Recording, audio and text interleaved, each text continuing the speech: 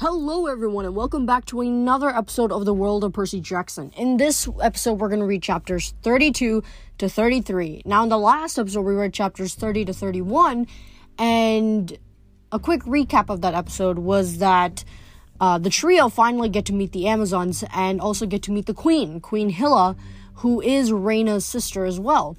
And as soon as Percy arrives, although his amnesia is slowly wavering, still affecting him from remembering his entire past life, he still is able to recollect some memories of Hilla, because in the previous series, where Percy Jackson had met Circe and had gone to Circe's island, Hilla and Reina were actually staying there. And when Percy had released the pirates, who were initially guinea pigs, that kind of wrecked the entire island, and since then, Hilla had maintained a grudge against Percy. So when she finally sees him again, she gets, blood boiling, because she remembers all of those times that she remembered that time that Percy completely destroyed her home.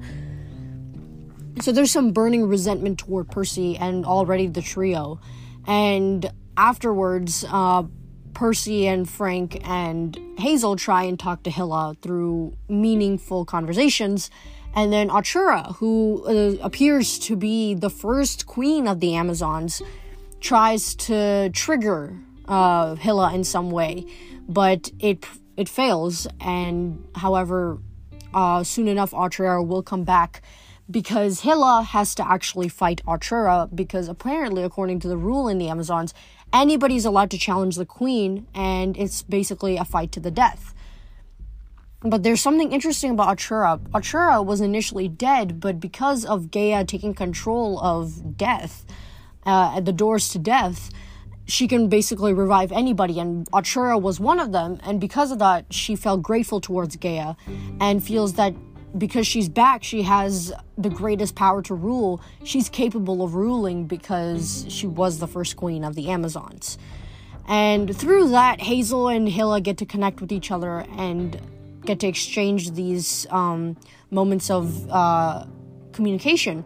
And while Hazel understands Hilla's story, Hilla sees Hazel finally be able to control a horse that was uncontrollable by anybody else. And the reason Hazel's able to do that is because before she died because of that cave accident, she had met a horse, and that horse had appeared in front of her once again when they went to the Amazon's headquarters, and she was able to finally connect with that horse, even though nobody else was able to. So that already created another kind of connection between Hazel and Hilla, and it made Hazel kind of more respected.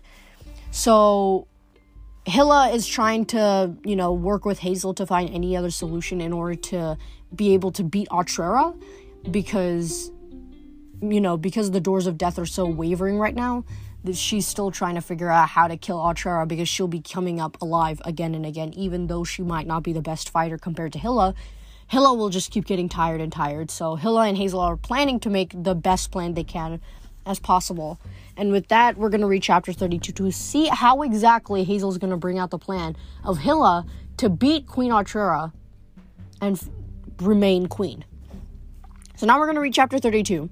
Hazel. The Amazon jail was at the top of a storage aisle, 60 feet in the air. Kinsey led her up 3 different ladders to a metal catwalk, then tied Hazel's hands loosely behind her back and pushed her along past crates of jewelry. 100 feet ahead, under a harsh glow of fluorescent lights, a row of chain-link cages hung suspended from cables. Percy and Frank were in 2 of the cages, talking to each other in hushed tones. Next to them on the catwalk, 3 bored-looking Amazon guards leaned against their spears and gazed at little back tablets in their hands, like they were reading. Hazel thought the tablets looked too thin for books. Then it occurred to her they might be some sort of tiny, what did modern people call them? Laptop computers. Secret Amazon technology, perhaps. Hazel found the idea almost as unsettling as the battle forklifts downstairs. "Get moving, girl," Kinsey ordered, loud enough for the guards to hear. She prodded Hazel in the back with her sword. Hazel walked as slowly as she could, but her mind was racing. She needed to come up with a brilliant rescue plan. So far, she had nothing. Kinsey had made sure she could break her bonds easily, but she'd still be empty-handed against 3 trained warriors, and she had to act before they put her in a cage. She passed a pallet of crates marked 24-karat blue topaz rings, then another labeled silver friendship bracelets. An electronic display next to the friendship bracelets read, "People who bought this item also bought Garden Gnome, Solar Patio Light, and Flaming Spear of Death. Buy all 3 and save 12%. Hazel froze. Gods of Olympus. She was stupid. Silver, topaz. She sent out her senses, searching for precious metals, and her brain almost exploded from feedback. She was standing next to a 6-story tall mountain of jewelry, but in front of her, from here to the guards, was nothing but prison cages. "What is it?" Kinsey hissed. "Keep moving. They'll get suspicious." "Make them come here," Hazel muttered over her shoulder. "Why? Please." The guards frowned in their direction. "What are you staring at?" Kinsey yelled at them. "Here's the 3rd prisoner. Come get her." The nearest guard set down her reading tablet. "Why can't you walk another 30 paces, Kinsey?" Because... Oof! Hazel fell to her knees and tried to put on her best seasick face. I'm feeling nauseous. Can't walk. Amazon's too scary." "There you go," Kinsey told the guards. "Now are you going to come take the prisoner, or should I tell Queen Hilla you're not doing your duty?" The nearest guard rolled her eyes and trudged over. Hazel had hoped the other 2 guards would come too, but she'd have to worry about that later. The first guard grabbed Hazel's arm. "Fine, I'll take custody of the prisoner. But if I were you, Kinsey, I won't worry about Hilla. She won't be queen much longer." "We'll see, Doris." Kinsey turned to leave. Hazel waited until her steps receded down the catwalk. The guard Doris pulled on Hazel's arm. "Well, come on." Hazel concentrated on the wall of jewelry next to her. 40 large boxes of silver bracelets. "Not feeling so good." "You are not throwing up on me," Doris growled. She tried to hang Hazel to her feet, but Hazel went limp, like a kid throwing a fit in the store. Next to her, the boxes began to tremble. "Lulu!" Doris yelled to one of her comrades. "Help me with this lame little girl." Amazons named Doris and Lulu? Hazel thought. Okay. The second guard jogged over. Hazel figured this was her best chance. Before they could haul her to her feet, she yelled, "Ooh!" and flattened herself against the catwalk. Doris started to give me a... The entire pallet of jewelry exploded with a sound like 1,000 slot machines hitting the jackpot. A tidal wave of silver friendship bracelets poured across the catwalk, washing Doris and Lulu right over the railing. They would have fallen to their deaths, but Hazel wasn't that mean. She summoned a few hundred bracelets, which leaped at the guards and lashed around their ankles, leaving them hanging upside down from the bottom of the catwalk, screaming like lame little girls. Hazel turned toward the 3rd guard. She broke her bonds, which were about as sturdy as toilet paper. She picked up one of the guard's spears. She was terrible with spears, but she hoped the 3rd Amazon didn't know that. "Should I kill you from here?" Hazel snarled. "Or are you going to make me come over there?" The guard turned and ran. Hazel shouted over the side to Doris and Lulu. "Amazon cards! Pass them up unless you want me to undo those friendship bracelets and let you drop." 4.5 seconds later, Hazel had 2 Amazon cards. She raced over the cages and swiped a card. The doors popped open. Frank stared at her in astonishment. "Hazel, that was amazing." Percy nodded. "I will never wear jewelry again. Except this." Hazel tossed him his necklace. "Our weapons and supplies are at the end of the catwalk. We should hurry. Pretty soon." Alarms began wailing throughout the cavern. "Yeah," she said. "That'll happen. Let's go." The first part of the escape was easy. They retrieved their things with no problem, then started climbing down the ladder. Every time Amazon swarmed beneath them, demanding their surrender, Hazel made a crate of jewelry explode, burying their enemies in the Niagara Falls of gold and silver. When they got to the bottom of the ladder, they found a scene that looked like Mardi Gras Armageddon. Amazons strapped up to their necks in bead necklaces, several more upside down in a mountain of amethyst earrings, and a battle forklift buried in the silver charm bracelets. "You, Hazel Levesque," Frank said. are entirely freaking incredible. She wanted to kiss him right there, but they had no time. They ran back to the throne room. They stumbled across one Amazon who must have been loyal to Hilla. As soon as she saw the escapees, she turned away like they were invisible. Percy started to ask, "What the?" "Some of them want us to escape," Hazel said. "I'll explain later." The second Amazon they met wasn't so friendly. She was dressed in full armor, blocking the throne room entrance. She spun her spear with lightning speed, but this time Percy was ready. He drew Riptide and stepped into battle. As the Amazon jabbed at him, he sidestepped, cut her spear shaft in half, and slammed the hilt of his sword against her helmet. The guard crumpled. "Mars Almighty," Frank said. "How did you—" "That wasn't any Roman technique." Percy grinned. "The Graecus has the moves, my friend. After you?" They ran into the throne room. As promised, Hilla and her guards had cleared out. Hazel dashed over to Arion's cage and swiped an Amazon card across the lock.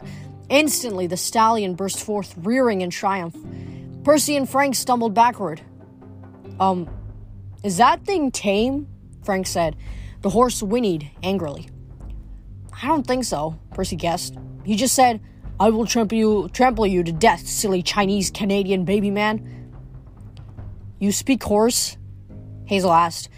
"Baby man?" Frank spluttered. "Speaking to horses is a Poseidon thing," Percy said. I mean a Neptune thing." "Then you and Arion should get along fine," Hazel said. "He's a son of Neptune too." Percy turned pale. "Excuse me?" If they hadn't been in such a bad situation, Percy's expression might have made her laugh. "The point is, he's fast. He can get us out of here." Frank did not look thrilled. "3 of us can't fit on one horse, can we? We'll fall off, or slow him down, or—" Arion whinnied again. "Ouch," Percy said. "Frank, the horses actually, I'm not going to translate that. Anyway, he says there's a chariot in the warehouse, and he's willing to pull it." "There!" someone yelled from the back of the throne room. A dozen Amazons charged in, followed by males in orange jumpsuits. When they saw Arion, they backed up quickly and headed for the battle forklifts. Hazel vaulted onto Arion's back. She grinned down at her friends. "I remember seeing that chariot. Follow me, guys." She galloped into the larger cavern and scattered a crowd of males. Percy knocked out an Amazon. Frank swept 2 more off their feet with a spear. Hazel could feel Arion straining to run. He wanted to go full speed, but he needed more room. They had to make it outside. Hazel bowled into a patrol of Amazons, who scattered in terror at the sight of the horse. For once, Hazel's spatula felt exactly the right length. She swung it at everyone who came within reach. No Amazon dared challenge her. Percy and Frank ran after her. Finally, they reached the chariot. Arion stopped by the yoke, and Percy set to work with the reins and harness. "You've done this before?" Frank asked. Percy didn't need to answer. His hands flew. In no time, the chariot was ready. He jumped aboard and yelled, "Frank, come on! Hazel, go!" A battle cry went up behind them. A full army of Amazons stormed into a warehouse. Ashrea herself stood astride a battle forklift, her silver hair flowing as she swung her mounted crossbow toward the chariot. "Stop them!" she yelled. Hazel spurred Arion. They raced across the cavern, weaving around pallets and forklifts. An arrow whizzed past Hazel's head. Something exploded behind her, but she didn't look back. "The stairs!" Frank yelled. "No way this horse can pull a chariot up that many flight of— Oh my gods!" Thankfully, the stairs were wide enough for the chariot, because Arion didn't even slow down. He shot up the steps with the chariot, rattling and groaning. Hazel glanced back a few times to make sure Frank and Percy hadn't fallen off. Their knuckles were white on the sides of the chariots, their teeth chattering like wind-up Halloween skulls. Finally, they reached the lobby. Arion crashed through the main doors into the plaza and scared a bunch of guys in business suits. Hazel felt the tension in Arion's ribcage. The fresh air was making him crazy to run, but Hazel pulled back on his reins. "Ella!" Hazel shouted at the sky. "Where are you? We have to leave!" For a horrible second, she was afraid the harpy might be too far away to hear. She might be lost, or captured by the Amazons. Behind them, a battle forklift clattered up the stairs and roared through the lobby. A mob of Amazons behind it. "Surrender!" Ashrea screamed. The forklift raised his razor-sharp tines. "Ella!"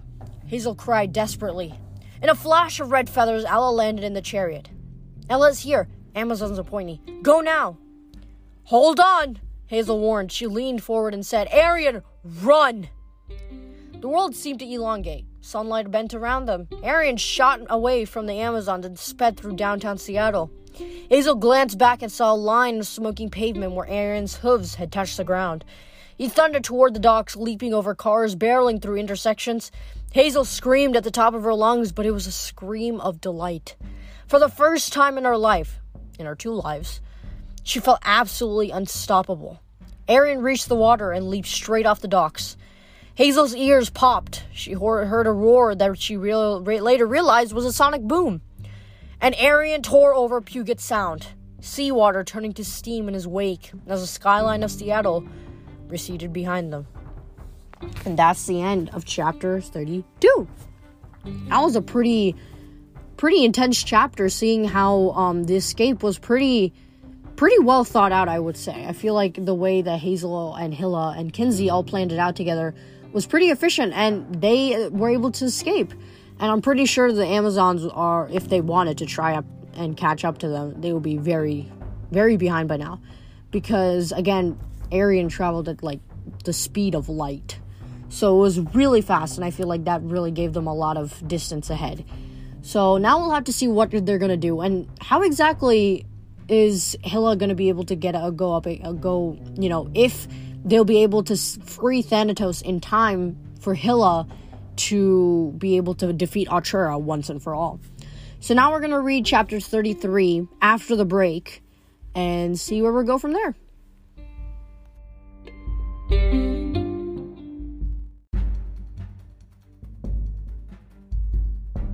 And we're back from the ads, and now we're going to read chapter 33, Frank.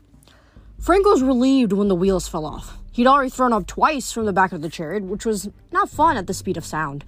The horse seemed to bend time and space as he ran, blurring the landscape and making Frank feel like he'd just drunk a gallon of whole milk without his lactose-intolerant medicine. Ella didn't help matters. She kept muttering, 750 miles per hour, 800, 803, fast, very fast. The horse sped north across Puget Sound, zooming past islands and fishing boats and very surprised pods of whales. The landscape ahead began to look familiar. Crescent Beach, Boundary Bay. Frank had gone sailing here once on a school trip. They'd crossed into Canada. The horse rocketed onto dry land. He followed Highway 99 north, running so fast the car seemed to be standing still. Finally, just as they were getting into Vancouver, the chariot wheels began to smoke. "Hazel!" Frank yelled. "We're breaking up!" She got the message and pulled the reins. The horse didn't seem happy about it. But he slowed to subsonic as they zipped through the city streets. They crossed the ironwork bridges into North Vancouver, and the chariot started to rattle dangerously. At last, Arian stopped at the top of a wooded hill. He snorted with satisfaction, as if to say, "That's how we run, fools." The smoking chariot collapsed, spilling Percy, Frank, and Ella onto the wet, mossy ground. Frank stumbled to his feet. He tried to blink the yellow spots out of his eyes. Percy groaned and started unhitching Arian from the ruined chariot. Ella fluttered around in dizzy circles, bonking into the trees and muttering, "Tree! Tree! Tree!" Only Hazel seemed unaffected by the ride. Grinning with pleasure, she slid off the horse's back. That was fun. Yeah, Frank swallowed back his nausea. So much fun. Arian whinnied. "He says he needs to eat," Percy translated. No wonder. He probably burned about 6 million calories. Hazel studied the ground at her feet and frowned. "I'm not sensing any gold around here." "Don't worry, Arian. I'll find you some. In the meantime, why don't you go graze? We'll meet you." The horse zipped off, leaving a trail of steam in his wake. Hazel knit her eyebrows. "Do you think he'll come back?" "I don't know," Percy said. "He seems kind of spirited." Frank almost hoped the horse would stay away. He didn't say that, of course. He could tell Hazel was distressed by the idea of losing her new friend. But Arian scared him, and Frank was pretty sure the horse knew it. Hazel and Percy started salvaging supplies from the chariot wreckage. There had been a few boxes of random Amazon merchandise in the front. and Ella shrieked with delight when she found a shipment of books. She snatched up a copy of The Birds of North America, fluttered to the nearest branch, and began scratching through the pages so fast, Frank wasn't sure if she was reading or shredding. Frank leaned against a tree, trying to control his vertigo. He still hadn't recovered from his Amazon imprisonment, getting kicked across the lobby, disarmed, caged, and insulted as a baby man by an egomaniacal horse. That hadn't exactly helped his self-esteem. Even before that, the vision he had shared with Hazel had left him rattled. He felt closer to her now. He knew he'd done the right thing in giving her the piece of firewood. A huge weight had been taken off his shoulders. On the other hand, he'd seen the underworld firsthand. He had felt what it was like to sit forever doing nothing, just regretting your mistakes. He looked up at those creepy gold masks on the judges of the dead and realized that he would stand before them someday. Maybe very soon. Frank had always dreamed of seeing his mother again when he died, but maybe that wasn't possible for demigods. Hazel had been in Asphodel for something like 70 years and never found her mom. Frank hoped he and his mom would both end up in Elysium. But Hazel hadn't gone there, sacrificing her life to stop Gaia, taking responsibility for her actions so that her mother wouldn't end up in punishment. What chance did Frank have? He never done anything that heroic. He straightened and looked around, trying to get his bearings. To the south, across Vancouver Harbor, the downtown skyline gleamed red in the sunset. To the north, the hills and rainforests of Lynn Canyon Park snaked between the subdivisions of North Vancouver, until they gave way to the wilderness. Frank had explored this park for years. He spotted a bend in the river that looked familiar. He recognized a dead pine tree that had been split by lightning in a nearby clearing. Frank knew this hill. "I'm practically home," he said. "My grandmother's house is right over there." Hazel squinted. "How far?" "Just over the river and through the woods." Percy raised an eyebrow. "Seriously? To grandmother's house we go?" Frank cleared his throat. "Yeah, anyway." Hazel clasped her hands in prayer. "Frank, please tell me she'll let us spend the night. I know we're on a deadline, but we've got to rest, right? And Arrogance saved us some time. Maybe we can get an actual cooked meal?" "And a hot shower," Percy pleaded. "And a bed with, sheets and a pillow?" Frank tried to imagine grandmother's face if he showed up with 2 heavily armed friends and a harpy. Everything had changed since his mother's funeral. Since the morning the wolves had taken him south, he'd been so angry about leaving. Now he couldn't imagine going back. Still, he and his friends were exhausted. They'd been traveling for more than 2 days without decent food or sleep. Grandmother could give them supplies, and maybe she could answer some questions that were brewing in the back of Frank's mind. A growing suspicion about his family gift. "It's worth a try," Frank decided. "To grandmother's house we go." Frank was so distracted he would have walked right into the ogre's camp. Fortunately, Percy pulled him back. They crouched next to Hazel and Ella behind a fallen log and peered into the clearing. "Bad," Ella murmured. "This is bad for harpies." It was fully dark now. Around a blazing campfire sat half a dozen of shaggy-haired humanoids. Standing up, they probably would have been 8 feet tall. Tiny compared to the giant polyboats or even the cyclops they'd seen in California, but that didn't make them any less scary. They were only knee-length surfer shorts. Their skin was sunstroke red, covered with tattoos of dragons, hearts, and bikini-clad women. Hanging from a spit over the fire was a skinned animal, maybe a boar, and the ogres were tearing off chunks of meat like their claw-like fingernails, laughing and talking as they ate, baring pointy teeth. Next to the ogres sat several mesh bags filled with bronze spears, like cannonballs. The spheres must have been hot, because they steamed in the cool evening air. 200 yards beyond the clearing, the lights of the Zhang mansion glowed through the trees. So close, Frank thought. He wondered if they could sneak around the monsters, but when he looked left and right, he saw more campfires in either direction, as if the ogres had surrounded the property. Frank's fingers dug into the tree bark. His grandmother might be alone inside the house, trapped. "What are these guys?" he whispered. "Canadians?" Percy said. Frank leaned away from him. "Excuse me?" No offense," Percy said. "That's what Annabeth called them when I fought them before. She said they live in the north, in Canada." "Yeah, well," Frank grumbled, "we're in Canada. I'm Canadian, but I've never seen those things before." Ella plucked a feather from her wings and turned it into her fingers. Last Dragonians, she said. Cannibals. Northern giants. Sasquatch legend. Yep. They're not birds. Not birds of North America. That's what they're called. Percy agreed. Whatever Ella said. Frank scowled at the dudes in the clearing. They could be mistaken for Bigfoot. Maybe that's where the legend came from. Ella, you're pretty smart. Ella is smart, she agreed. She shyly offered Frank her feather.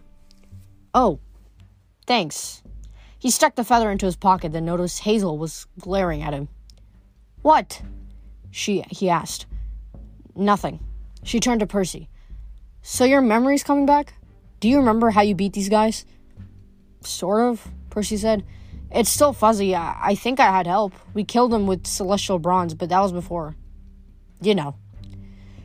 Before Death got kidnapped, Hazel said. So now they might not die at all. Percy nodded. Those bronze cannonballs, those are bad news. I think we used some of them against the giants. They catch fire and blow up. Frank's hands went to his coat pocket, then he remembered Hazel had his piece of driftwood. If we cause any explosions, he said, the ogres at the other camps will come running. I think they surrounded the house, which means there could be 50 or 60 of these guys in the woods. So it's a trap. Hazel looked at Frank with concern. What about your grandmother? We've got to help her. Frank felt a lump in his throat. Never in a million years had he thought his grandmother would need rescuing. But now he started running combat scenarios in his mind, the way he had back at camp during the war games. We need a distraction, he decided. We can draw this group into the woods. We might sneak through without alerting the others. I wish Arian was here, Hazel said. I could get the ogres to chase me. Frank slipped his spear off his back. I've got another idea. Frank didn't want to do this. The idea of summoning Gray scared him even more than Hazel's horse. But he didn't see another way. Frank, you can't charge out there, Hazel said. That's suicide. I'm not charging, Frank said. I've got a friend. Just nobody scream, okay? He jabbed the spear into the ground and the point broke off. Oops, Ella said. No spear point. Nope. The ground trembled. Gray's skeletal hand broke the surface. Percy fumbled for his sword and Hazel made a sound like a cat with a hairball. Ella disappeared and rematerialized at the top of the tree. It's okay, Frank promised. He's under control. Gray crawled out of the ground. He showed no sign of damage from his previous encounter with the basilisks.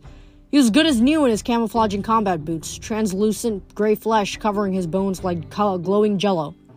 He turned his ghostly eyes toward Frank, waiting for orders. Frank, that's a Spartus, Percy said. A skeleton warrior. They're evil. They're killers. I know, Frank said bitterly. But it's a gift from Mars.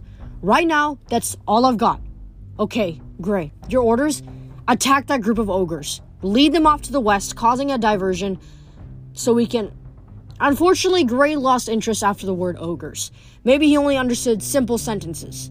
He charged toward the ogre's campfire. Wait, Frank said, but it was too late. Frank pulled two of his own ribs from his shirt and ran around the fire, stabbing the ogres in the back with such blinding speed, they didn't even have time to yell. 6 extremely surprised-looked Lastragonians fell sideways like a circle of dominoes and crumbled into dust. Gray stomped around, kicking their ashes apart as they tried to reform. When he seemed satisfied that they weren't coming back, Gray stood at attention, saluted smartly in Frank's direction, and sank into the forest floor. Percy stared at Frank. How? No Lastragonians. Ella fluttered down and landed next to them. 6 minus 6 is 0. Spears are good for subtraction. Yep. Hazel looked at Frank as if he turned into a zombie skeleton himself. Frank thought his heart might shatter, but he couldn't blame her. Children of Mars were all about violence. Mars' symbol was a bloody spear for good reason. Why shouldn't Hazel be appalled? He glared down at the broken tip of his spear. He wished he had any father but Mars. Let's go, he said. My grandmother might be in trouble. And that's the end of chapter 33. So now that Frank has used another charge, I believe he only has one charge left until he can summon Gray again. So it's pretty surprising. And I do think that they probably won't have enough time, or they probably have like a very small amount of time to go to the grandmother's house because, again, death is captured. So those monsters will be coming up any minute now. So with that on their mind, they're going to have to go and meet Frank's grandmother. And although Frank has a kind of bad relationship with her, I feel like if he gets the answers he needs, then I feel like, it might help him with in future references. Maybe he won't even need Gray if he's able to find out what his family secret is. We're going to have to see all of this next week when we read chapters 34 and 35, and we finally understand how exactly, or what exactly, is Frank's family secret. So next week we'll read chapters 35 and 36, and until next week, or just in general, stay safe and stay out of boredom.